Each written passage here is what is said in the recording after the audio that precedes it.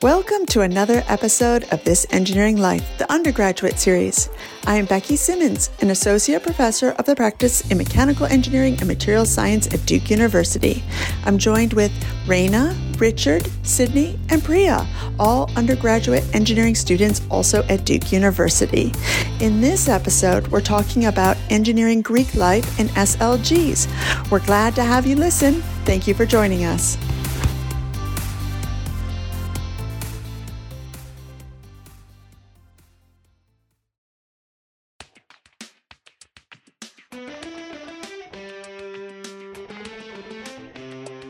So hello everybody, this is Raina, and I am here today with a special guest, Dr. G. I'm sure many of our listeners know him from 103 or Mechatronics. He teaches a lot of great classes here. But he's here today to talk a little bit about his perspective on SLG and Greek life in Duke. So hi Dr. G, how are you? Thank you for being here. Good, thanks for having me. Yeah, so can you first tell us a little bit about what exactly your involvement is in Duke Greek life and SLGs? Sure. So I am the faculty advisor for Chi Psi, which is one of the social fraternities. We are no longer affiliated with the university, so during the last couple years, several fraternities have changed that affiliation. So we still exist in Durham and at Duke for Duke students, but we're just not part of the official Duke IFC. I also serve on our National Executive Council, so I'm one of 9 volunteer elected alumni members for that. Wow, awesome. So you're very involved in all aspects of Duke, that is. Okay, great. So yeah, I know specifically with Greek life, I think at this point, all of our fraternity organizations are disaffiliated with Duke. Correct me if I'm wrong, but do you have any opinion on what implications that has for these organizations? Yeah, so I think for the IFC that Psi Upsilon is still affiliated, okay. Especially they have housing for this last year. Okay. So there were 4 groups that originally stayed, and I do believe that the other 3 have since disaffiliated, but I think that Psi Upsilon is affiliated. And also, there are multi-Greek and national Panhellenic fraternities that are also affiliated. So just to be clear about that, it's mainly the IFC. Yeah, thank you for clearing that up. And then also for sororities, I believe all of Panhellenic has disaffiliated. But I do think that there are multi-Greek and national Panhellenic that are still affiliated. In terms of the changes that it's made, certainly not having a formal relationship with the university does mean that there are certain things that used to happen that don't. So there were a lot of trainings that the former Office of Greek Life that then became Student Leadership and Involvement would hold. And those are still held for those groups that are affiliated and are certainly important things that our students really need to know when they're talking about the kinds of opportunities they have to work with their fellow students and just how to appropriately hold recruitment and how to appropriately hold ritual and tradition events. And there are unfortunately lots of different ways that things can go wrong. And so I know that the members of that Office of Student Leadership really want to support students in all the ways that they can to make sure it's done right. Certainly the national offices of all the fraternities and sororities want to make sure that their students are conveying the best of what the traditions are for their fraternities and sororities. It's just harder without any kind of official relationship. But for a lot of us, we just could no longer go along with the idea that we needed to wait so long before we could even really start recruiting members. And so the major sticking point was the idea that for 2 of the 4 chapters on campus, that they would not be allowed to really recruit until the 3rd semester. And so that's the primary reason I would say that I've heard that most of the groups have disaffiliated. Certainly the lack of a housing space didn't help. And trying to figure out how it is that you can really get a vertically integrated community without a common place to live is difficult.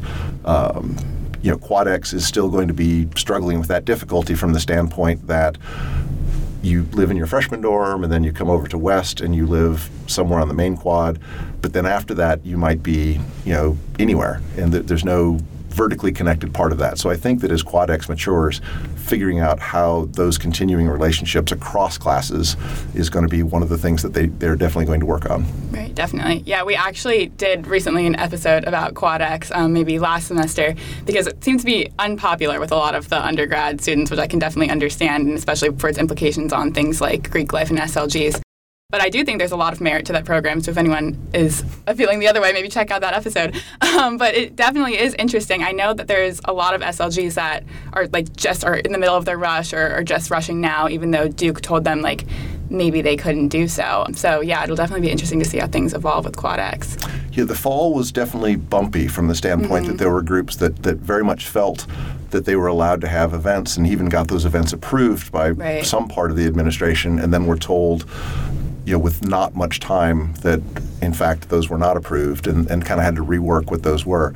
I have not been working with selective living groups all that much to know what the plans are. I know that some are truly looking at becoming LLCs. Right. Others are not planning on having a living component. And so I think that they are having to ask the question, who are we if we are not a selective living group as a group of people? For fraternities and sororities, I think because of the national and sometimes international connections, that part just happens. For Chi Psi at Duke, we didn't have housing for quite a bit of the beginning, and so there existed a time when Chi Psi as a fraternity was not a residential fraternity, and it worked. People were able to make it work. They were still able to get together, have events, host people, do all the kinds of things that groups do. And obviously that's still the mode that we're currently in for all but one of the IFCs and for National Panhellenic. I know Panhellenic has been doing their rush and all their recruitment and things like that. I think last year they kind of suffered from some of the complications of not having the administrative support. But I think that there's the lessons learned there that they ended up implementing for this year. So all those things will definitely evolve. Yeah, absolutely. I know sororities just went through their rush in the last couple of weeks. And I'm not sure if you're aware of this, but one of the new nationals, or from Panhell, one of the mandates that they got is they're increasing their class size, which is great because we get more people involved in Greek life, and I think there's a lot of merit to that.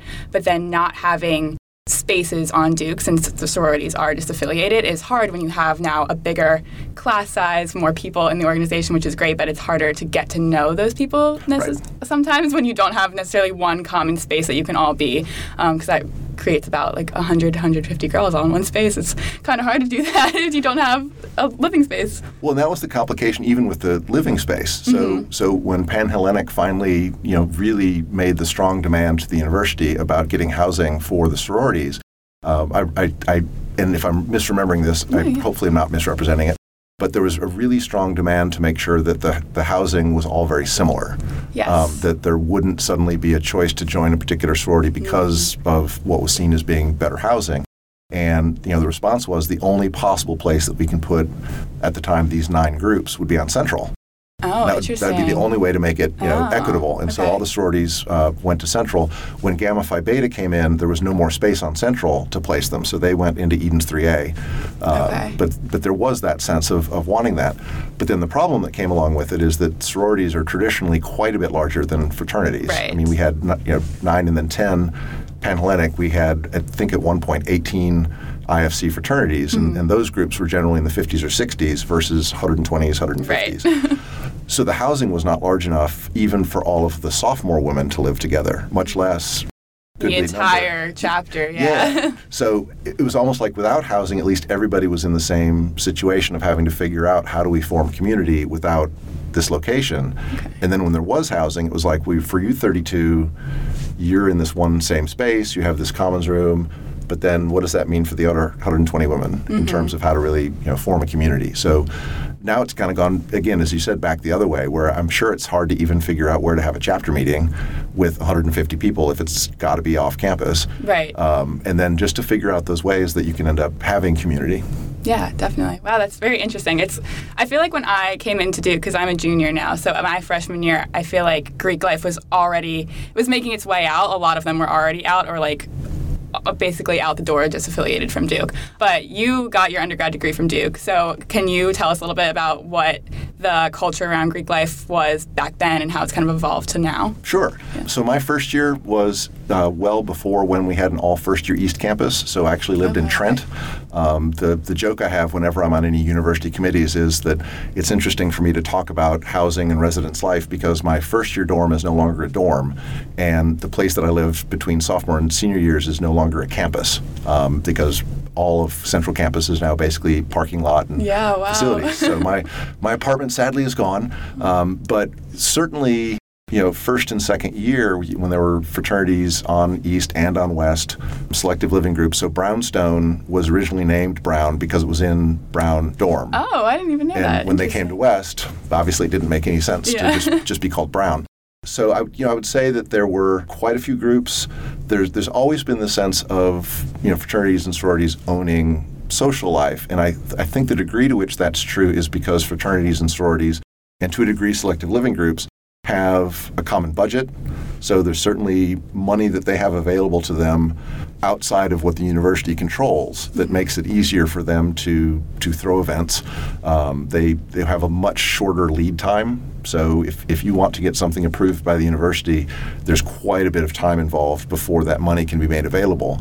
And in a college setting, when everything comes in 15-week chunks, that can be difficult to work around. I remember when I was an undergraduate that there were some policies that started coming into play to the point where I think it was when I was in grad school that if you had, I think, invitations or anything else like that, it had to be registered. And so I'd asked some folks at the time, so you're saying if I drop a note from my central campus apartment to the people next door and say, do y'all want to come over for dinner? And if I serve a bottle of wine, even though all of us are over 21, that I have to register that 4-person event? And I was told yes, that required registration. Oh, so my goodness.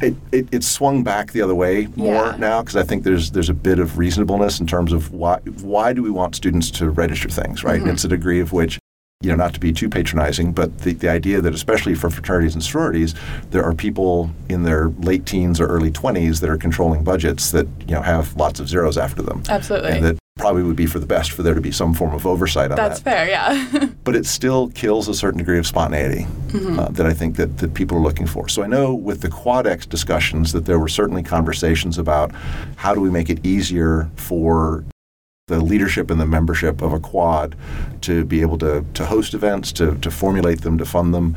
Certainly there's been a change in the alcohol policy in terms of the possibility of serving beverages in a responsible manner, actually in the sections and whatnot. And that's just going to evolve. I mean, I think what's happening now is there's a void of vertically integrated leadership with externally generated budgets. So, if you look at the groups that are gone, it was people that would generally live in that space for between 1 and 3 years in the exact same dorm. And then it was folks that would have this truly vested interest in passing on the best practices for their organization. I don't know if the quad identities will have that. There's certainly hope that there is, and there's been a lot of work in putting some branding around the quads that are similar to what happens with selective living groups and fraternities. So the notion of the arches, as an example, right? So each fraternity and sorority and selective group had their symbols and their sayings and their mottos. And so, I think that the QuadX model is looking at those as to how do we build similar kinds of community with those things. But, certainly, there have been groups that have come and gone from our campus. There are some old selective living groups that were sort of hilariously named that no longer exist. So there was one called BOG, which was a bunch of guys. There's one called FUBAR, which I'll let people look that one up. Okay. So those have kind of evolved and devolved over time. So it is different. I think that what college students are looking for and expecting is different from what it was in the late 80s and early 90s. Certainly, I think Duke has gained much more of a national and international reputation, and so the students that are applying here have different sets of expectations, especially on the academic side, but also socially. I think that the people that come to Duke, some of the discontent that I've seen is just whenever something changes, there's always going to be discontent about the change. And so I've read some of the Chronicle articles where they've interviewed some students who basically said the Duke that I'm at is not the Duke that I applied to. I don't think it's so radically different. Obviously from my perspective as a fraternity advisor, that aspect of life has changed by quite a bit. In terms of just generally what the Duke life is, there are different things that are in place that are really trying to make sure that people have the best possible opportunities they can. QuadX does have certain restrictions about who you can live with and where you might live later. And, as you might imagine, any student that's told no, regardless of what they're being told no about, is going to rebel against the no. That happened when Duke decided to make it so that first years couldn't choose roommates. And that was a major controversy. It even happened when there was a first year East. That was not a completely accepted proposal. And now I feel like that's a very popular, people like that opinion, yeah. And President Cohen, you regardless of whether you agreed with her, I always felt like you at least knew exactly why she was doing something, and you always felt like it came from an extraordinarily thoughtful perspective. And so when that came along, it was just such a major paradigm shift for imagine that all the upper class students are going to have to move off East, and that we're going to concentrate all of the first year students on East. Yeah. And then the dining hall wasn't ready, so the first little bit of it, they actually had to do shifts at the marketplace in the tents that were outside of it in order to get their meals. So it took work to get that, but I think now, even with the QuadX conversation, there were some comments about, is there anything that's off the table? Is there anything we really can't discuss? And the answer was generally no, but we really don't see there being a chance that the all first year East is going to change, right? So I think if someone had really come up with an idea that changed that was more valuable than what we have now, it would have been looked at. But I think generally people look at that as an extraordinarily successful program for me, I lived on North Campus, which was all first years, and I know for myself, I felt much more comfortable going to my dorm and being surrounded by folks who were as clueless as I was. Right.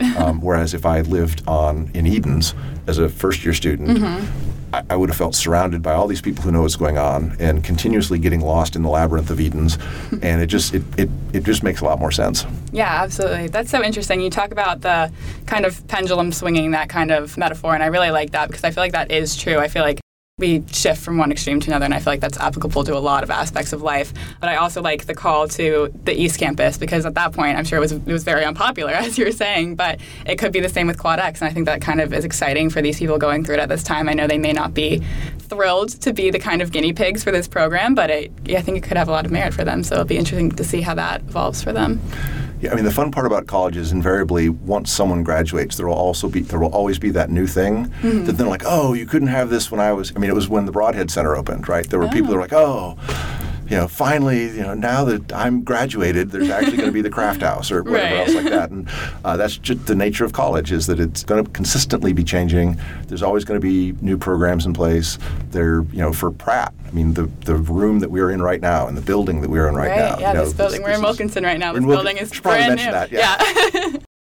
But it's just, when alumni come back and they see what's here now, there's that, I missed out on that. But that's just the nature of college. And the great thing for Duke is that Duke is always willing to thoroughly investigate what it really perceives to be the next best thing that it can do, and then go for that. And there's more experimentation at Duke than there are at some other places with maybe a little bit more historical inertia.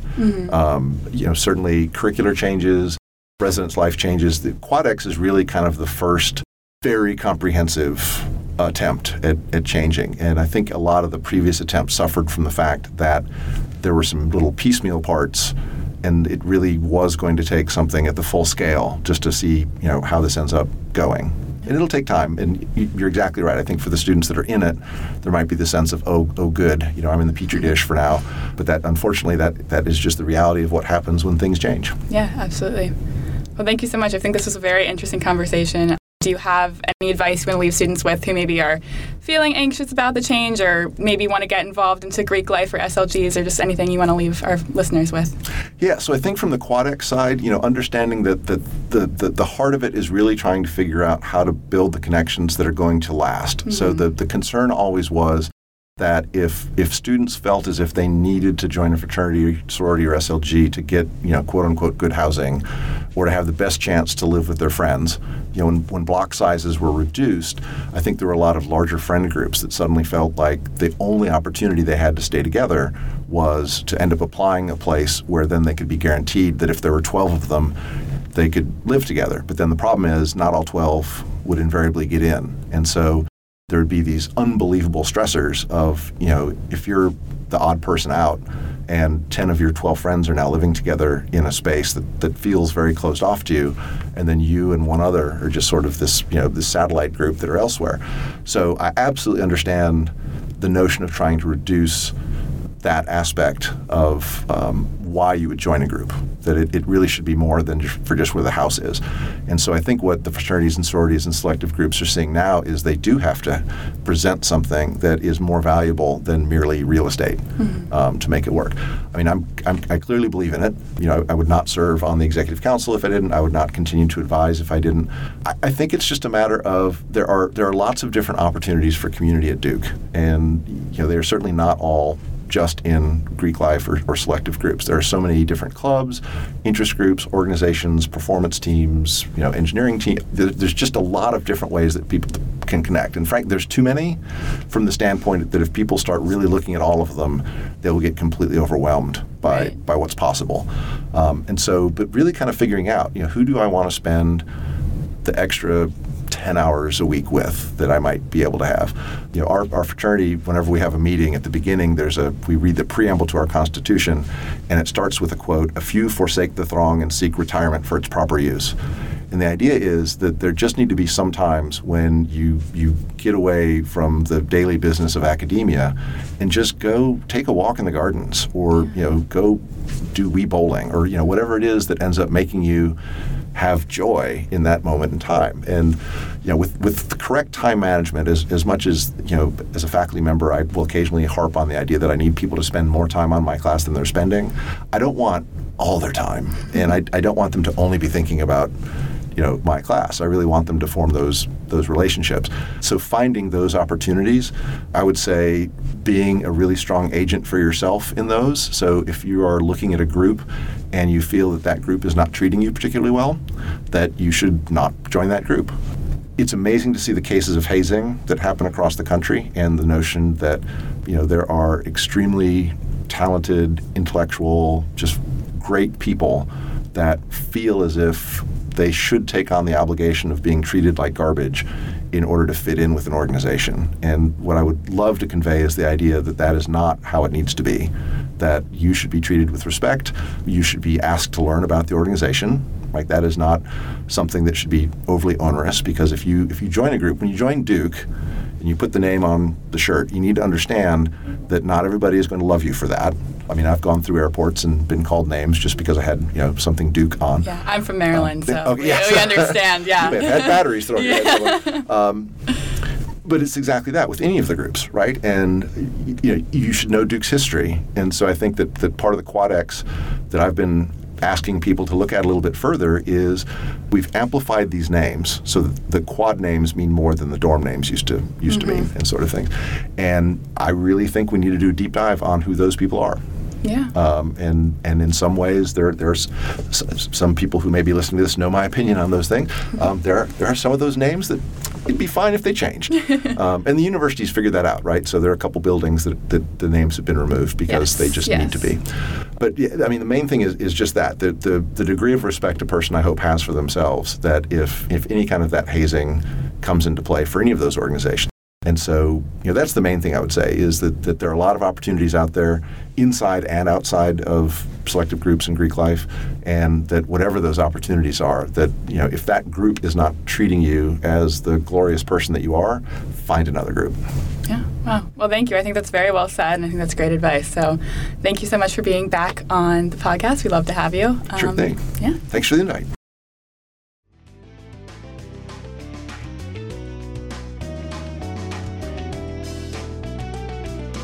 My name is Priya. I'm here with Emma, who I know from Taekwondo, and she's going to talk a little bit about the SLG/non-Greek affiliated frat that she's part of the leadership team. Yeah, I always get a little confused about that part. Can you go ahead and tell us about your frat and your role in it? Yeah, so we actually do not currently have SLG status. We haven't been a living group for kind of recent memory. What makes it a frat is that we do report to a national chapter. It is an international organization. The population of APO in the Philippines is actually comparable to the population in the United States, which I think is fun and unexpected. And what's the name of the frat again? Alpha Phi Omega. Okay. So we do have kind of dues to a national chapter, but we also get resources from them. and then obviously the letters. But in terms of like a relationship to kind of what you think of as Greek life, we're pretty separate from that. And you might think of us more like a professional fraternity than more of a social fraternity. What is your leadership position?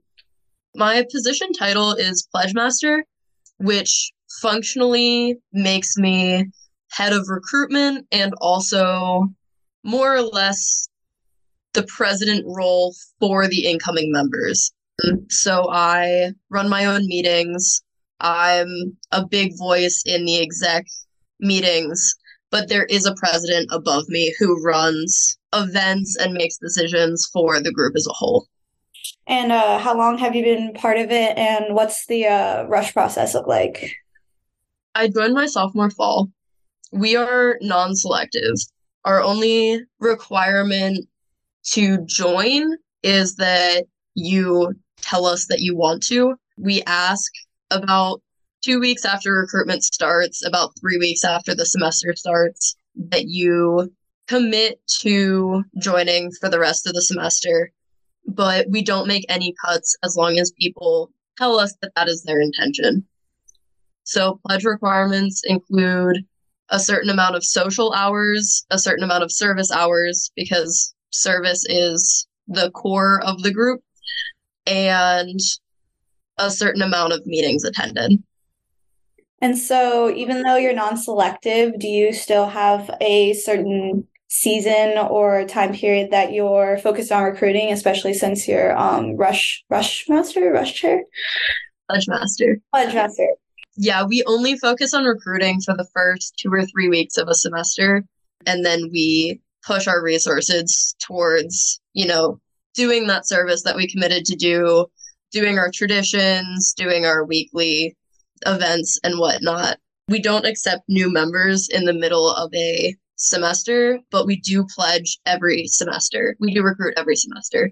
So it's just a matter of, hey, like right now you're invited to certain social events, and obviously community service events are available to the community, like feel free to show up. But in general, we try and tell people like come back next semester when we can really have your time. Can you talk a little bit more about the service aspect of the frat? Yeah, so we do a lot on campus, with like a broader definition of campus being like the Duke Campus Farm, Duke Gardens, Duke Lemur Center. But most of our interactions are with the Durham community. We do book drives. We work with the North Carolina Food Pantry. We've done a lot of food drives, a lot of working with like other organizations that already exist. So earlier this semester, we went to the Trosa thrift store and volunteered with them. I would guess that in a semester we work with about 18 organizations, some of which are a weekly event and some of which are a semesterly event. And I know we didn't mention this earlier, but I'm as a junior and mechanical engineer. Is this fraternity geared more towards engineers at all? There's not any sort of bias towards any major. I think most of our engineers are actually BME, and I think that kind of ties into the like wanting to like work with people, wanting to like make things better in like the medical field. So there's one other mechanical engineer in the group at this time. We have a lot of people from all over the place. I could probably say we have the most psychology and econ right now, but it's a really good mix. And how many members do you have this semester? We're currently at 35, not counting the new recruitment group, which is about 18. Oh, wow. That's pretty large. Last thing I wanted to ask you about, since you're a frat that's not officially Greek affiliated, you don't have like in-house living or anything. What is your organization's relationship with Duke, with funding? I know you said you had a national chapter. Did any of the disaffiliation affect you guys? Are you considering getting like student living group status? So student living group status is being eliminated, but LLC status still exists.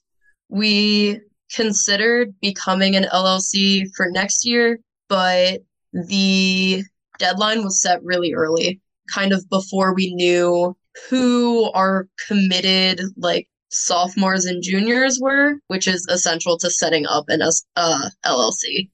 So in terms of like funding and storage and whatnot, we mostly are just another student group in the way you might think of, you know, a dance troupe or a hobby-related group. We can get money from SOFC and our storage is with UCAE. But in general, like our dues are extremely low. They pretty much only cover the money that we pay to the national chapter because SOFC does cover most of it. But they do vary a little bit year to year depending on how much we're able to actually get out of SOFC. All right. Is there anything you're thinking about changing or improving within your organization in the future? I think APO is a really great organization, and it's incredible at motivating me to get out into Durham and, you know, do my best to give back to it and not just, you know, witness the gentrification, shop at the same 4 places all the Duke kids go, and then head back to campus. I get to see some of the more nitty-gritty of Durham and in North Carolina in general, and also just like meet really cool people and make a difference in the area, which is something I grew up on, and it's really important to me. And when I got to college, I wasn't doing any service, even though I intended to. But this group really like brought that aspect back into my life in I feel like the most interesting way possible, since it is so social and also so active in like pushing people towards those service projects and whatnot. Yeah, and I know it's also, even though it's called a frat, it's mixed gender, right? And I think mixed gender organizations are awesome. And it's great that you're able to find a community, even though you have Taekwondo, which we're great, but we also train with each other and are competitive and can sometimes get at each other's necks. But I'm glad you were able to find another community that you were able to enjoy.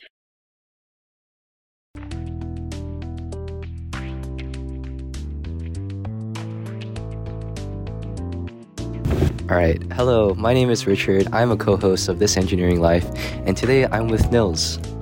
Hey, I'm Nils. I am a current junior studying Mechie and CS, and I'm interested in robotics, like specifically robotic software. I'm also current president of The Cube, which is an entrepreneurship LLC.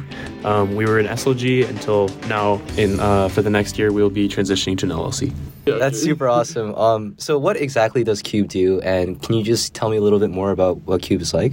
Yeah. So Cube is basically a community of, currently we're about 60 students who are all interested in entrepreneurship. Anything from founding a company to just like working at a startup or working in venture capital or really anything in between. So it's a community of students who are all like kind of sharing a common interest. But we're also like a social group, almost like a big friend group that just like hang out and do fun things to get to know each other, as well as, like I said, kind of supporting each other's career interests. And I know you mentioned that Cube is recently changing from an SLG to an LLC. So is that, how is the process like for that? And are there going to be any differences now that Cube is an LLC? Yeah, so the process for that wasn't too bad because admin knew that we were going to have to be transitioning into something other than an SLG since SLGs are ending this year. They kind of provided us a pathway to become a new LLC really easily. They just like lay out the steps. We basically filled out an application talking about what we want our recruitment process to look like, how our organization is set up. It was pretty easy considering we already have an organization, whereas if you need to start a new LLC, then you have to like come up with all that stuff from scratch. So we kind of just talked about how Cube is run, how it works, and then we also had to design like a house course. LLCs all have to teach a house course, so we designed like a house course syllabus about entrepreneurship, basically just like covering all the stuff that we pretty much try to teach new members, but in a little bit more of a formal way. And what does that house course entail? Yeah, so it's basically just giving an overview on like innovation entrepreneurship from like an investor standpoint, from like a founder standpoint, from an engineer standpoint, product manager, like kind of talking about all of those viewpoints, like recruiting for startups, talking about like how you can get into working at those kinds of roles, how to evaluate companies, a lot of different things that kind of, like I said, we kind of try to teach CUBE members anyway, but in just like a little bit more of a formal way. Oh, that's awesome to hear. And I also heard you guys are transitioning to a new section, right? Yeah, so historically we've been in Craven. We kind of moved around a little bit. Last year all the SLGs were in Edens. This year we're in Craven again. And then next year we'll be moving to Few GG specifically. CUBE is one of the largest LLCs from what I know, so that section allows us like kind of a room to expand. And also admin has mentioned that they would like to build us a makerspace potentially in Few, which would be really cool for us. Obviously, people can like work on entrepreneurial projects together. And yeah, so they said that Few is the best space for that. No, yeah, that sounds awesome, especially as an engineer myself, having a makerspace in section, that sounds amazing. Speaking of which, as an engineer, how has CUBE kind of helped you in that field? And I know you've talked a lot about like entrepreneurship and on the business side of things, but more specifically on the engineering side, how's that helped you out? Yeah, so I mean, I think entrepreneurship and engineering like definitely go hand in hand a lot. Like obviously they're not really two separate things. So I obviously was an engineer first. I came in and started just like working on personal projects and stuff in college. And then once I started getting interested in entrepreneurship, it kind of just provided me like an outlet, like a way to leverage the interest in projects. Because that's like what founding a company is there's some kind of project you're interested in and you are able to like make something really cool out of it and other people are interested in it as well. So I think CUBE is great because it's given me a community of other people who are also working on projects, some of whom are also engineers, which is cool because it's brought me closer to some other engineers who are also interested in entrepreneurship and are also interested in working on cool projects.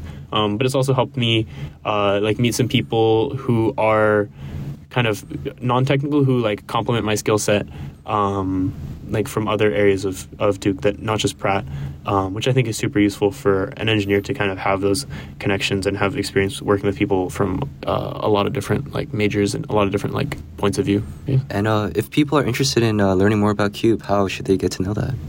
Yeah, so you can look at our website, dukethecube.com, which has just some information about like companies we've been involved with, our current members, things like that, as well as contact information. You can also just check out our Instagram, thecube_Duke. We will also be recruiting again next spring for anyone who would be interested in that. That'll be primarily underclassmen, but we welcome anyone who would be interested in joining. Awesome. Thank you so much for having the chance to speak with This Engineering Life, and it was super awesome talking to you. Yeah, thank you.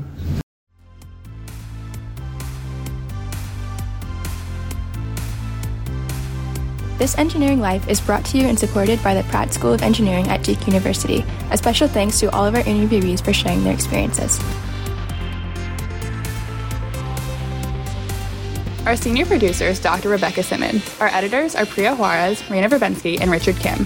Our theme music is from Silverman Sound, Audio Audix, and Kevin McLeod.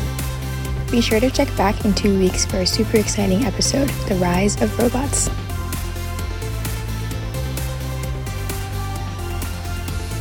You can find this episode and more resources online at thisengineeringlife.com. I'm Priya. I'm Raina. I'm Richard. And I'm Sydney, and this has been This Engineering Life. See you again soon.